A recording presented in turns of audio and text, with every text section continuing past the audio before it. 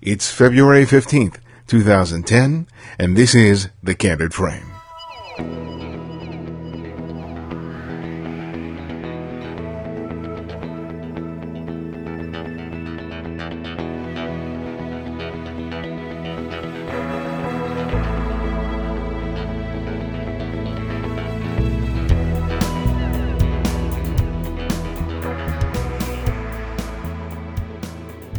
Welcome to another episode of The Candid Frame. Before we begin, I want to share something with you.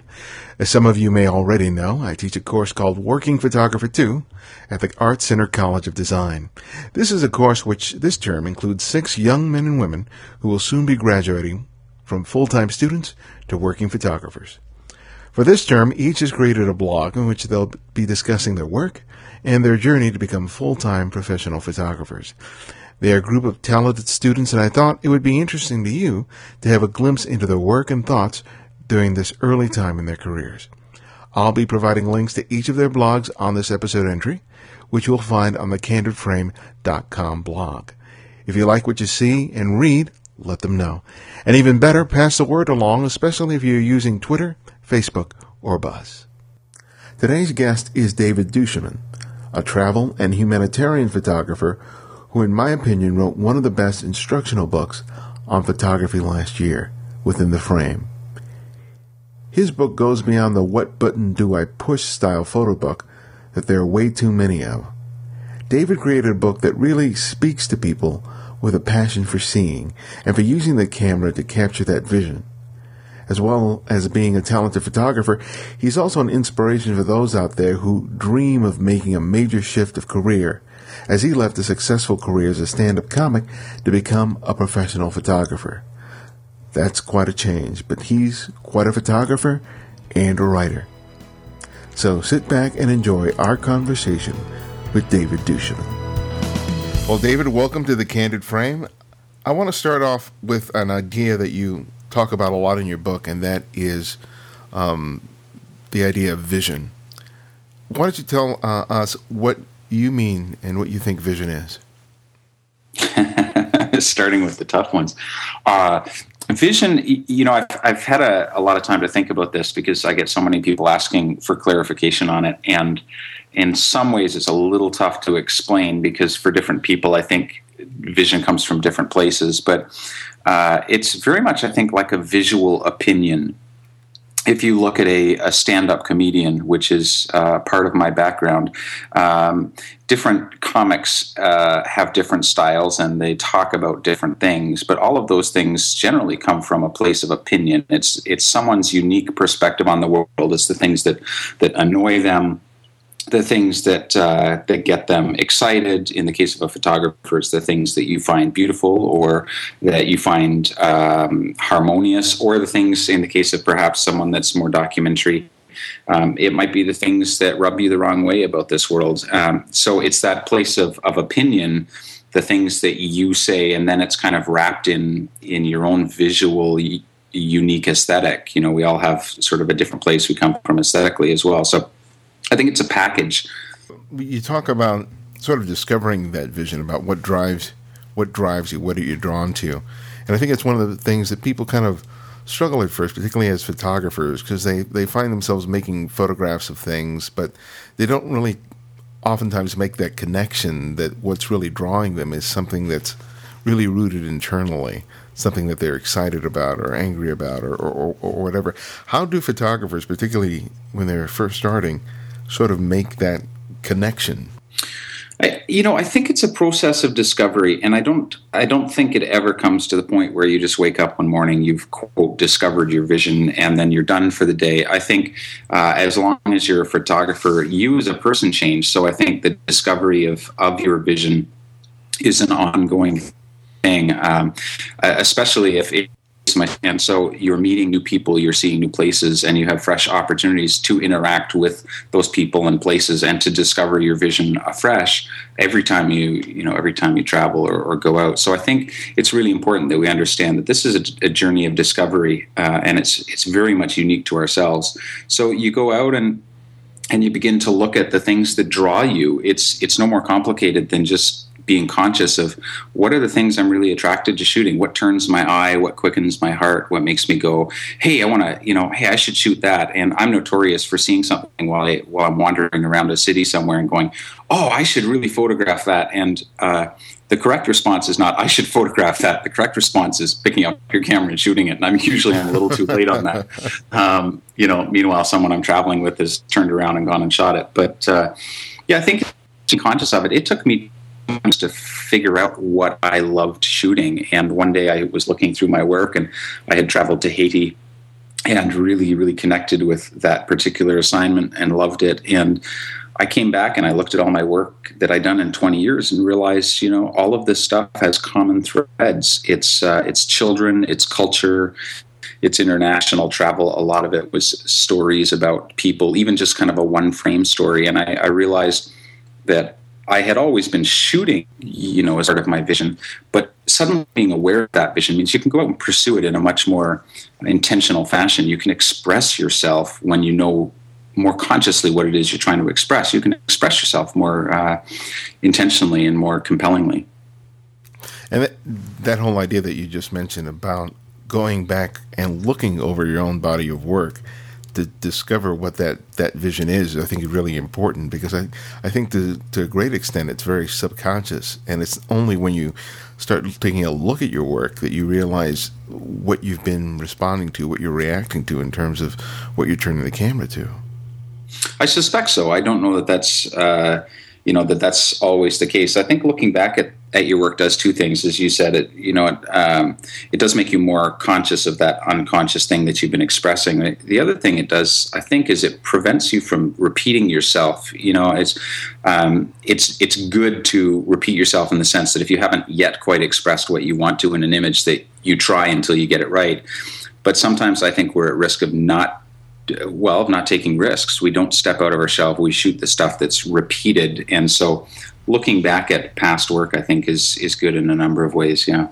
One of the things I encounter a lot with particularly students who are studying photography, they're always obsessed on developing a style. But how do you differentiate vision between style? I think style is the voice that you give to your vision. I think it's that unique way that you express yourself. And I have the same thing. I have people asking me about style all the time and how did you develop your style? And I think it's a little putting the cart before the horse, in the sense that a style is something that comes out of you doing what you do in the unique way that you do it. And you may intentionally pursue this or pursue that, but I don't think you wake up one day and say, I'm going to develop a style. Any more than you say, I'm going to develop a vision. The vision is something that's unique to you, and I think the voice by which you express it is also unique to you. For me to wake up and say, I'm going to shoot portraits just like Yusuf Karsh did, and I'm going to make that my style. Well, that's not me. That's me trying to be Karsh instead of me trying to be me. So I think it's good to recognize that we all need to express ourselves in unique ways, but to set out to develop a style, I'm not sure is as important as setting out just simply to express yourself in the unique ways that you need to do that. That may take a long time, but I don't know any photographer that's ever set out just simply to create their own style and then feel the need to be bound by that. Yeah. And I think one of the complicated things about photography is because we're so dependent on this mechanical device. Sometimes we can struggle on trying to understand whether our vision is sort of a valid one, and that conflicted with our technical proficiency to be able to express that vision. And sometimes, if technically you're not working out, you can sometimes question whether or not your vision is a valid one. So how do you kind of sort of strike that balance? Because I think it's a big struggle for everyone, and it makes them very insecure about their own vision. Yeah, I think you're absolutely right. I think it is a challenge, and I think that's one of the neat things about photography is that we kind of collaborate with this black box that we carry around. And I think what's frustrating for many people is that our vision, this black box we shoot with it's awfully limited, and it doesn't respond the way we would like it all the time, and there are technical issues that are sometimes we're limited by, and constraints that kind of prevent us from expressing our vision the way we'd like to.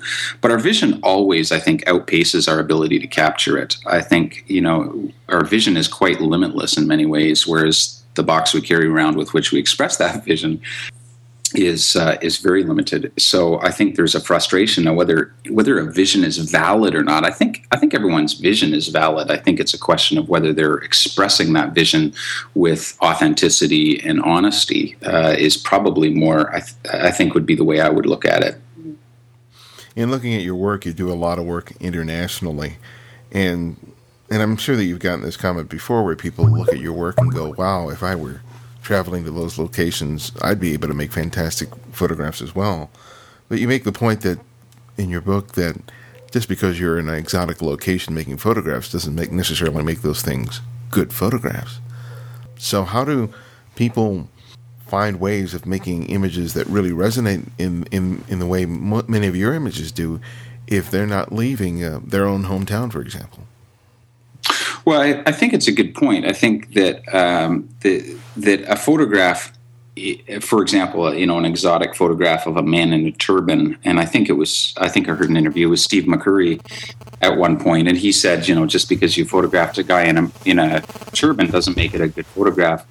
And I think the reason to us it's exotic, and we go, oh, look, guy in a turban, and we take the photograph, and in the end that's all our photograph is saying is, look, guy in a turban. And as the world shrinks, frankly, we've all seen a guy in a turban, and we've seen a lot of this exotic kind of stuff. So I think even in taking a photograph of a guy in a turban or the guy around the corner, you need to capture something that's a little more deeply human, whether it's a simple emotion, whether it's an exchange of some. McCurry would say, you get these moments that are unguarded where after a bit they forget the camera's there and the soul comes into view. I think those human moments, or as Jay Mizell talks about, the gesture in a photograph, catching a moment that's indicative of something more than just, you're saying something. I talked about this in the book too.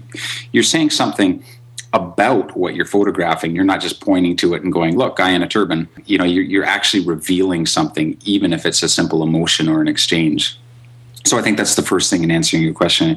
You need to look beyond just simply the exotic and create images that will appeal to a greater audience of people. And you do that by accessing the more basic human emotions and moments and things that kind of ring true. I think a good example of that is that image that you have that you shot in India of the Taj Mahal. You have it, the Taj Mahal framed within sort of an archway. It's a perspective I've seen before, but it was just the inclusion of that man who was sweeping the ground that all of a sudden helps sort of complete the image. And I think it speaks to that idea of not only photographing sort of an iconic location in a very personal way, but also about just patience and waiting. I think one of the big issues for photographers is that they're in such a rush. And oftentimes you may have all the elements for a good photograph except maybe just one. And then sort of waiting it out and allowing for things to happen becomes an important part not only of making a good photograph, but really expressing that personal vision. Absolutely. I think two of the most overlooked photographic skills are curiosity and patience, I think. And it's funny you mentioned that photograph because I was the most impatient person that day. And it wasn't until I settled down. We got off a train and we were running for the Taj Mahal. We were hoping to get sunrise and we got there and then there was security and I was getting impatient and I frustrated. And it wasn't until I kind of got there and went, ugh, this is it. Like it wasn't at all what I expected. I don't know what I expected, and expectations play a big role in what we photograph and what we don't photograph, what gets in our way. But it wasn't until I got so frustrated that I sat down I shot that in the mosque that's adjacent to the Taj, and I sat down and just kind of sat there and waited. And if you find a great background, just sit there and wait for the foreground to show up. And so I just sat there and I thought, if nothing's going to happen, I'll just have an excuse. I'll just sit here. I was being kind of self-indulgent. And then this guy came along, he just kind of appeared and we had a little bit of a friendly battle, because every time I raised the camera, he tried to get out of the way because he was being very polite, and I was trying to communicate that, no, it was fine. I wanted him in the photograph, and he finally understood, and we had a wonderful time. It was, yeah, you're right. Patience is very important, and sometimes it takes a little bit of forcing yourself to sit somewhere and wait and find a moment that's a little better than settling for just a great background. Yeah, you have several examples of that on your website, particularly in Tunisia. I see you responding very much to the saturated colors that exist, particularly in doorways and entryways.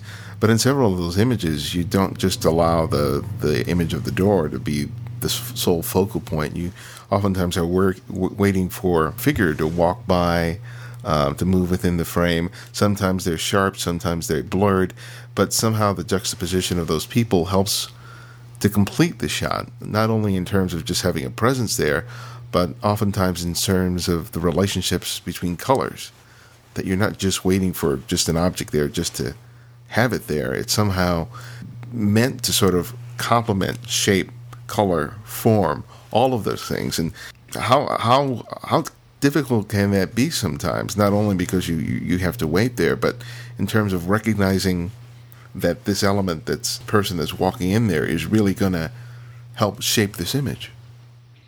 I think there's a lot of serendipity involved. I think, you put the camera on a tripod, or you lean against a wall and you wait, and what you see is the shot that turned out. What you don't see is the images I took of 20 other people that are walking by that are total garbage.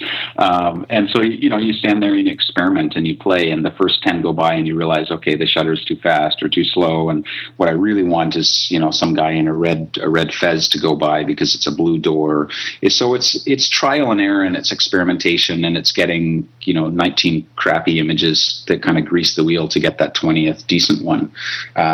So there's a sense, I think, in which you're conscious of the process, but another sense in which you're just playing. I think play, like curiosity and patience, is a little underrated, in the sense that we get very serious about what we do, rather than kind of going out and just saying, hey, what if I tried this, and what if I tried that? And so I'd love to take the credit for it, but for the most part, it's me just it's a result of me being bored and thinking, I'm going to try something different. And sometimes it works and sometimes it doesn't.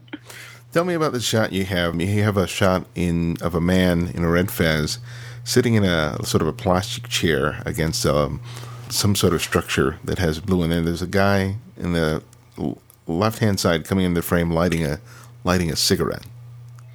And when I look at that, I go, there's about half a dozen shots in there, including one where you're just focusing on the guy in the red fez with the background and you've eliminated everything else. Tell me about coming upon this shot and how you worked it, because I suspect that this is probably not the only approach that you made for this particular scene. It's not, and I'm going to be honest. That was shot fairly early on in my trip to Tunisia, which was one of the most initially frustrating trips I've ever taken with my camera. North African culture can be quite resistant to being photographed.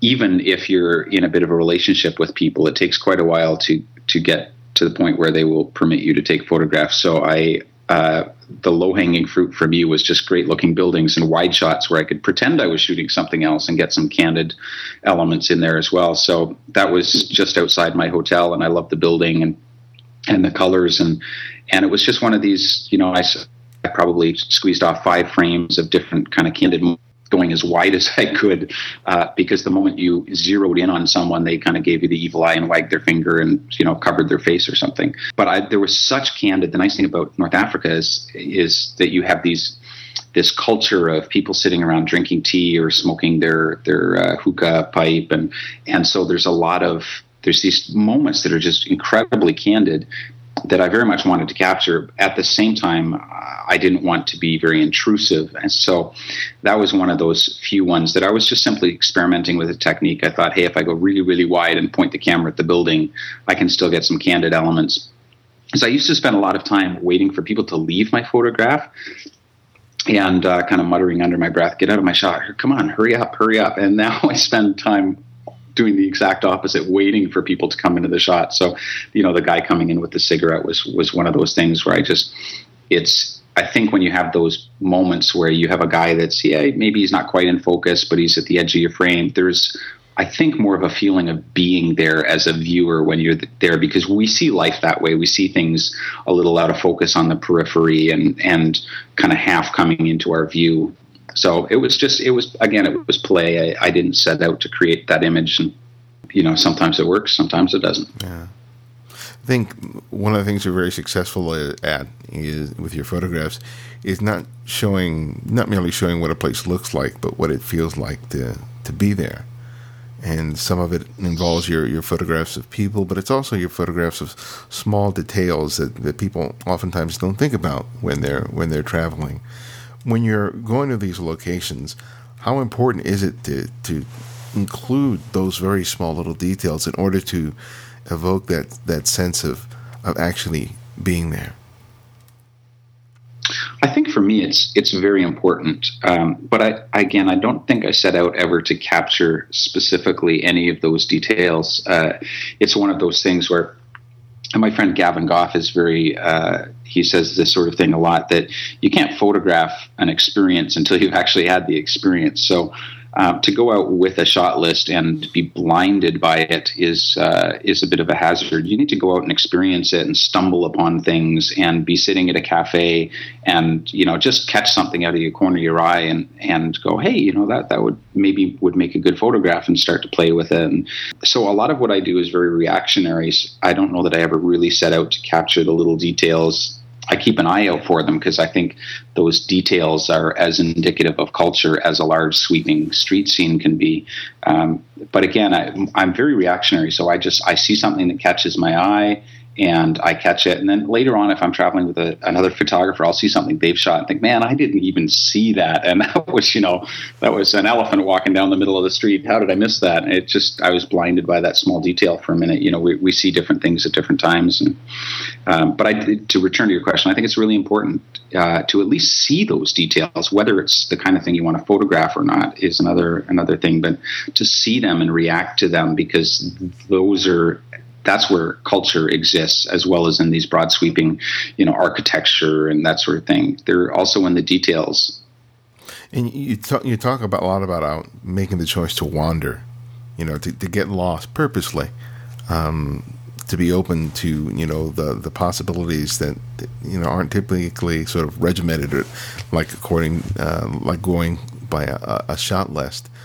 But that can be very scary for someone, particularly where they're in a foreign environment.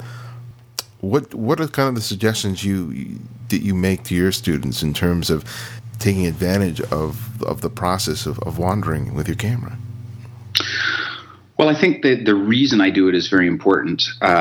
I get lost in places like this, and I wander very aimlessly because of the issue of expectation. When I go to especially a well-touristed spot, you've seen all the photographs before. You've got maybe ideas about how you want to shoot, for example, the Eiffel Tower or the Taj Mahal. And those expectations, I think, prevent us from seeing things from a different perspective, even seeing different things around those areas. And to get lost is kind of an acknowledgement that you're almost intentionally getting rid of those expectations and going somewhere where you can't possibly have any expectations because you don't even know where you're going. And so as a result, I think that for me has worked to clear my palette a little bit, to go off, and suddenly those expectations aren't there because I haven't, frankly, got a clue where I'm going. And you'll always be nervous with it. You won't get rid of the fear, as long as it's not that fear of, dear God, I'm going to die in this place. As long as it's more a nervousness, sometimes that other fear, you should listen to it and not go to those places. But if it's just simply fear of the unknown and fear of the different, I think we need to kind of go with it and let that kind of feeling open our eyes to new things. It's getting lost. It's as long as you know where your hotel is. Anywhere I travel to, you just get lost and then grab a taxi or a rickshaw and hand them the business card for the hotel and have them take, or go back to the biggest landmark you can find. Everyone in Paris knows where the Eiffel Tower is, so you'll never truly get lost. but you will discover things that, for one, the other tourists haven't, and you didn't know you were looking for. And I think that brings photographs that maybe have a potential of being a little more authentic and less contrived. Yeah. When talking about fear, one of the biggest fears people have is just approaching other people to photograph them.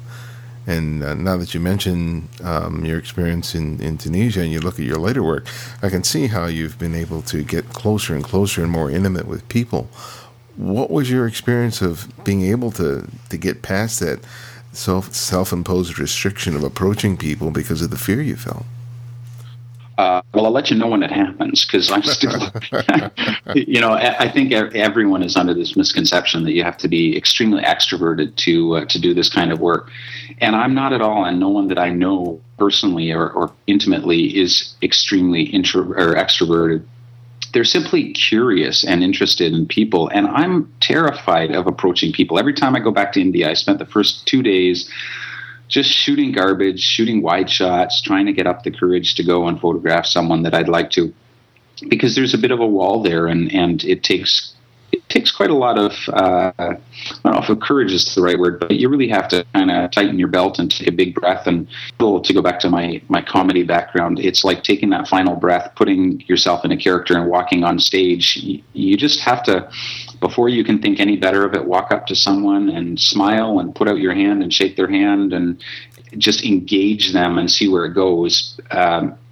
But there's no secret sauce to this one. It's every time I go, it's a little bit nerve-wracking. It helps if you have someone from the culture that can kind of give you some points and be a bit of a cultural insider. But ultimately, I think people are people, and for the most part, if you're friendly and respectful, if you honor them and are not being exploitive, they recognize that, and there can be some kind of exchange that you can at some point photograph. But my counsel to people is to slow down.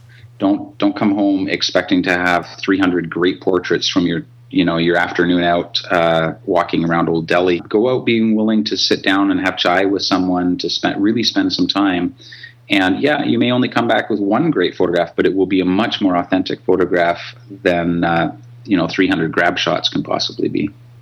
And the idea that you've gone from where you're standing in front of a stage of strangers talking and approaching people addresses two of the biggest fears that most people have, period.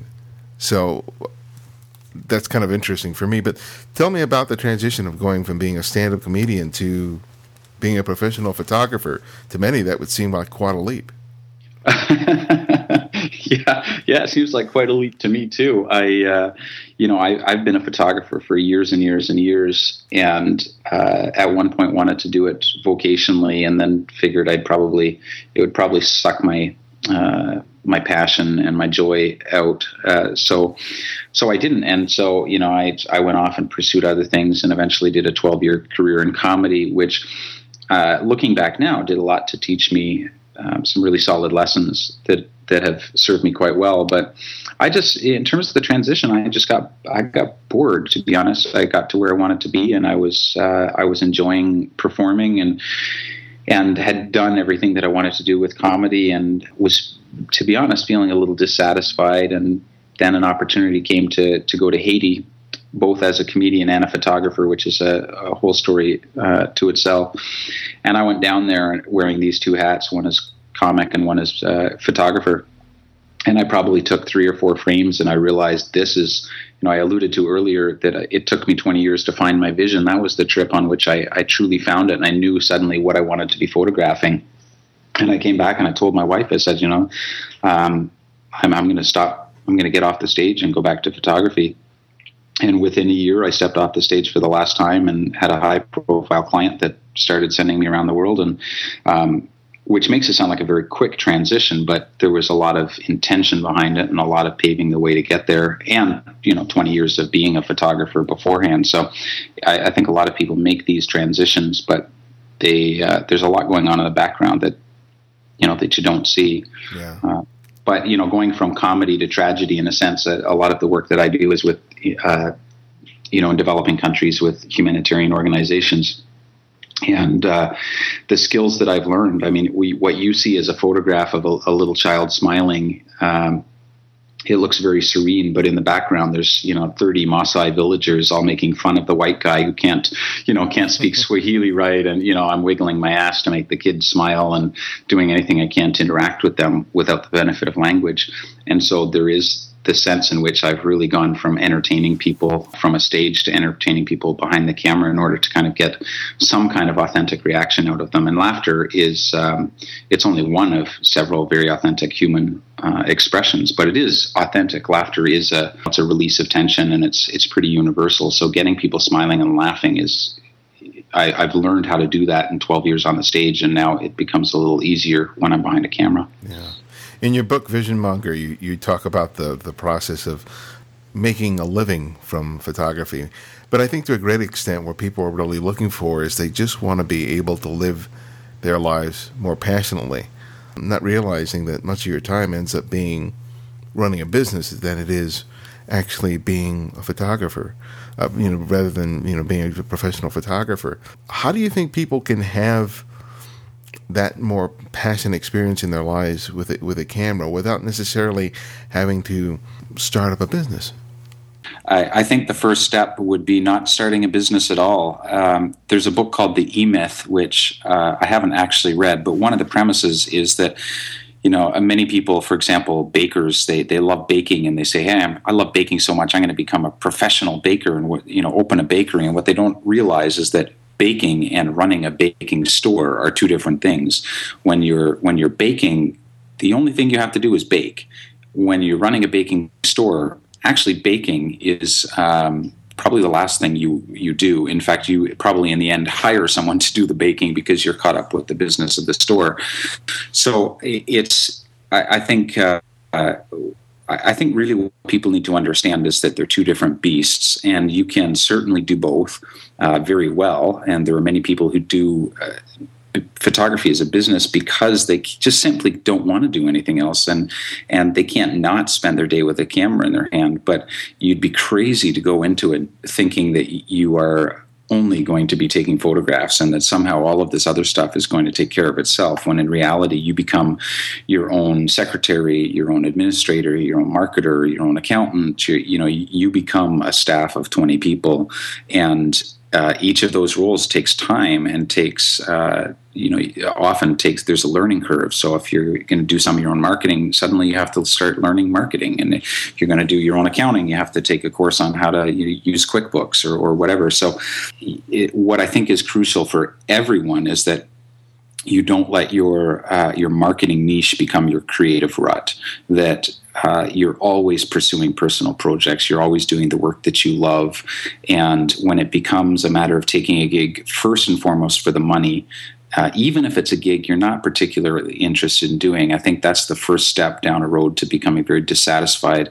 And you might as well still be working in a cubicle doing a job you don't like, because frankly, being chained to a cubicle and being chained to a camera, there's not much difference, and probably worse to be chained to that thing you love and begin to resent it. It would probably be better to have a 9-to-5 job and come home and have something you love to do at the end of the day, rather than be a photographer, work longer hours, and then at the end of the day resent the thing that you started because you loved it so much. Yeah. You mentioned personal projects, which is one of the focuses for this year.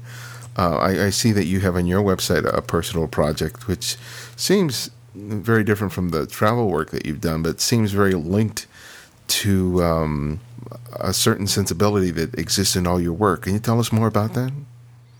Yeah, are you referring to the yoga project? Right. Mm-hmm. Right. So that was something I did last year, and that was it was a small personal project. It was just something that I was very interested in, primarily because of the people. I haven't done much yoga myself, and what I have done has been pretty disgraceful.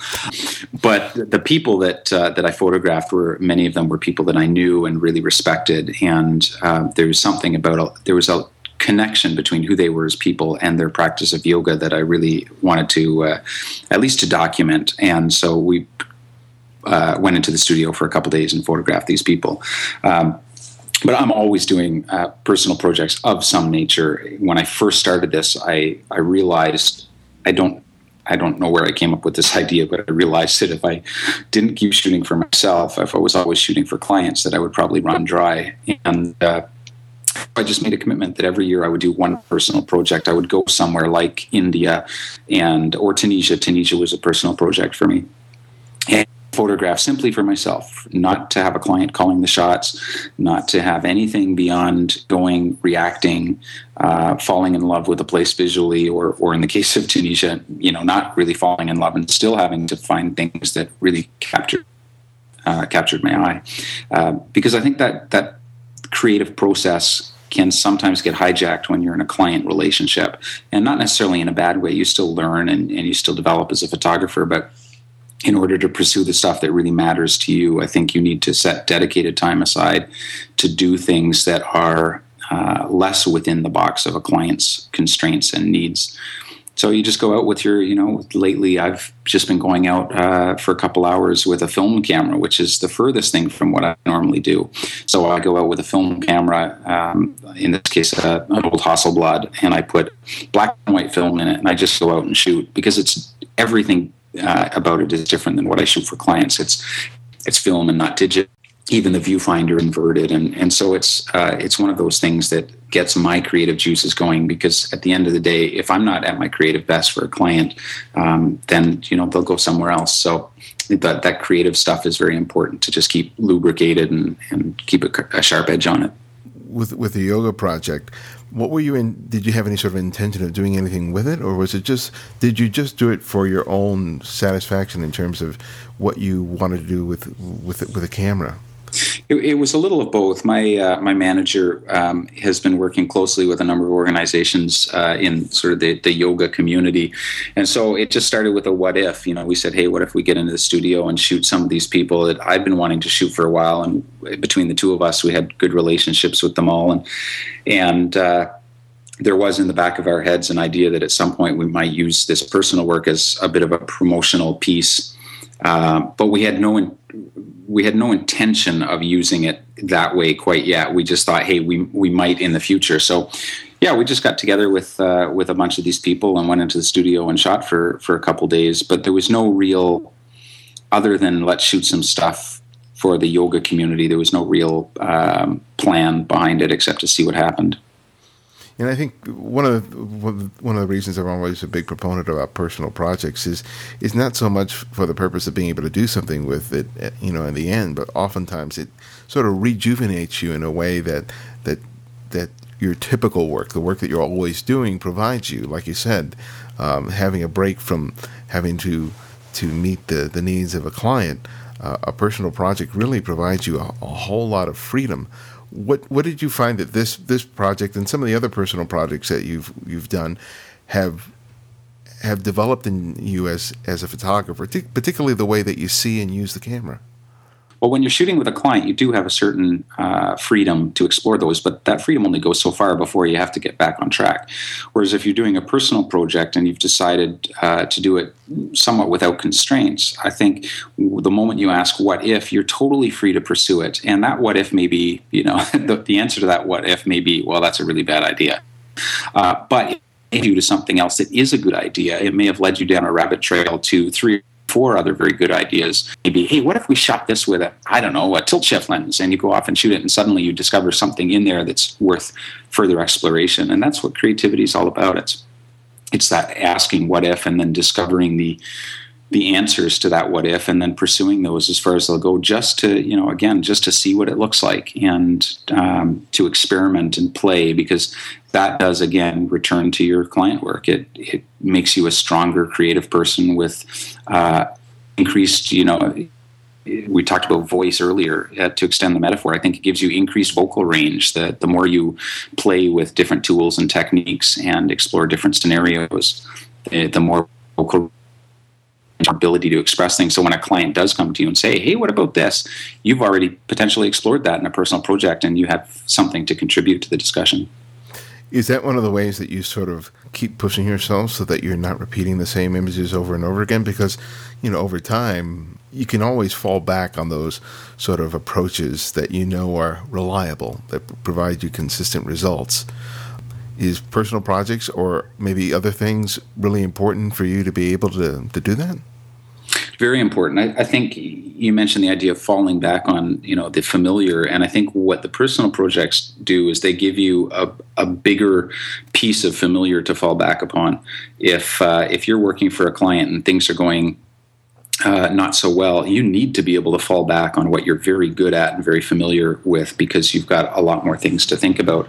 So the creative time is a time to expand that familiar landscape.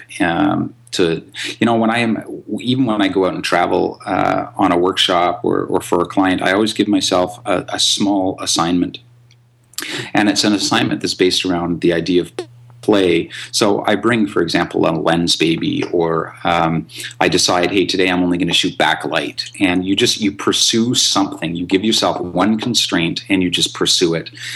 Because I think very often people, the idea of personal work or creativity, they get this idea that, I've got to create some huge body of work, and this is my magnum opus, and you get very intimidated by the fact that you've got all these expectations that you create for yourself, when I think all you have to do is give yourself one little assignment. Today I'm going to go out and I'm going to play with panning or motion blur, or I'm not going to shoot anything more than a 30th of a second, and you just give yourself those little assignments, because in reality, many of us do not have time to go out and spend 3 months shooting, something really specific as a personal project. We can't fund it. We need to be working. And some of us just don't have the attention span for something that long, but you do have the attention span for an hour or a whole afternoon spent playing with motion blur, and just playing and shooting a lot of garbage and not caring about the product, the result of it, but caring about the process and just playing. And the more you play with the process, the more familiar with it you become.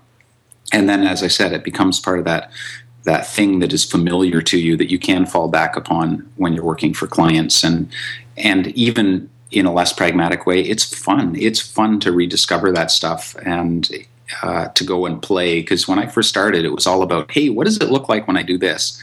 And then when you get very concerned about client cares and the need to make a living, you sometimes forget that, just going out and playing is very important. Yeah. I think one things that can easily get lost is we pick up the camera because it's fun, because it's like playing, just like a kid. And it's so easy to get caught up in the obsession with the equipment, or learning some Photoshop technique or whatever it is. And all of a sudden you find yourself getting lost in frustration and drudgery and in a lot of angst over something that really is supposed to be joy-filled, especially considering the fact that you're a professional photographer. How do you maintain that spirit of joy with something that you obviously love so much? Well, I think part of it is just being very intentional about pursuing creative projects, pursuing work that you love. If a client calls and throws a bunch of money at you to do something that, frankly, you're just not interested in, you need to have ahead of time decided whether you can afford not to take those. I'm a big advocate of shooting the stuff you love, and only shooting the stuff you love. If you've got a client that wants you to do something that you just don't want to do, you're not interested in it, your work is chances are your work is not going to be as good as it could be. And the thing about shooting work that you don't enjoy is that, if someone says, hey, come shoot a wedding for me, and you go and shoot the wedding, and two things are going to happen. You're going to screw it up, which is not good for anyone, or you're going to do a good job, and someone's going to refer you, and then you think, I need the money, I'll take the second wedding, and then 3 people come to you, and soon, because of your need for the money, which is a valid need, but soon you're a wedding photographer, which is not at all what you wanted to do, and it's very hard once you're entrenched in that niche to make a break and say, I'm going to go back to what I wanted to do all along, which was, documentary, stuff in Southeast Asia. Mm. So it is a risk. I'm very clear on that. You have to be able to make a decision to not shoot for the money, and some people will find that a very hard balance to achieve, because frankly, it's these are tough economic times. There are people who are really struggling to make a living. So you need to find a way to do both. You need to find a way to shoot the stuff you love, and if necessary, take the stuff on the side to sustain you. But the biggest danger, I think, is allowing your art to be people say, "Oh, it must be good. A client paid for it," And the minute your art is justified by how much someone pays you, that becomes quite a trap. And soon you do begin to resent it because you're only doing it for a paycheck.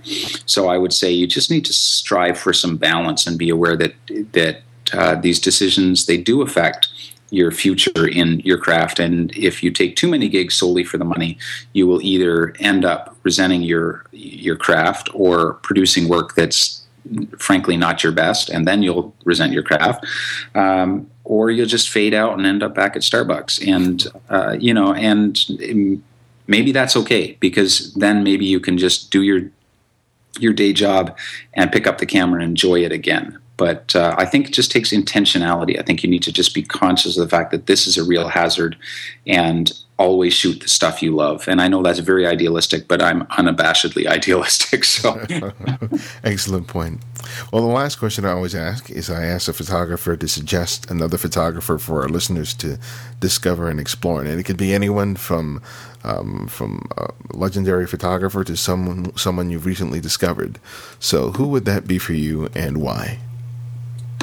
Oh, am I limited to one? Just one, yeah. You know who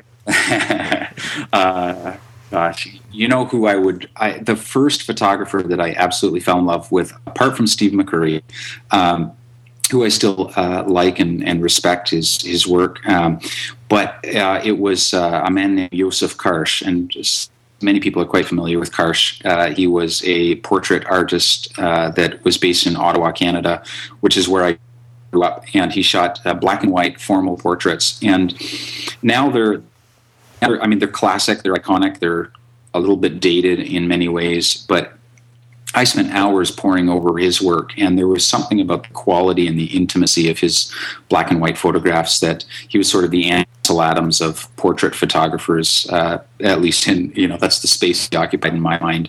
And I would suggest, if you love photographing people, you do need to explore people like Steve McCurry and the folks that are currently working in that space, but going back and looking at people like Karsh, who were they were pioneers in terms of formal portraiture. I think there's no discipline that can't inform another.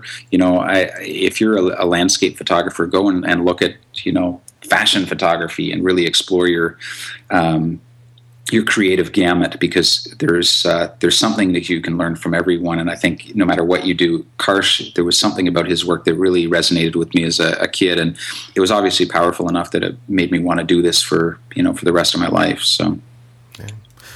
Thank you so much for appearing on the show. I can't thank you enough. My pleasure. Thanks for having me. Thanks for joining me for another episode of The Candid Frame. And by the way, I'm leading a return of the Photocast Network Focus Ring. If you've never heard an episode, or if you stopped subscribing to the show, I suggest you check it out and the brand new format. You can find that show at thefotocastnetwork.com. But if you have any questions or comments about this show, email me at thecandidframe@gmail.com or post a message on the blog at thecandidframe.com. You can also follow me on Twitter, Facebook, and Flickr. Links to each can be found on the blog. Till next time, this is Ibarian X Perello, and this is The Candid Frame.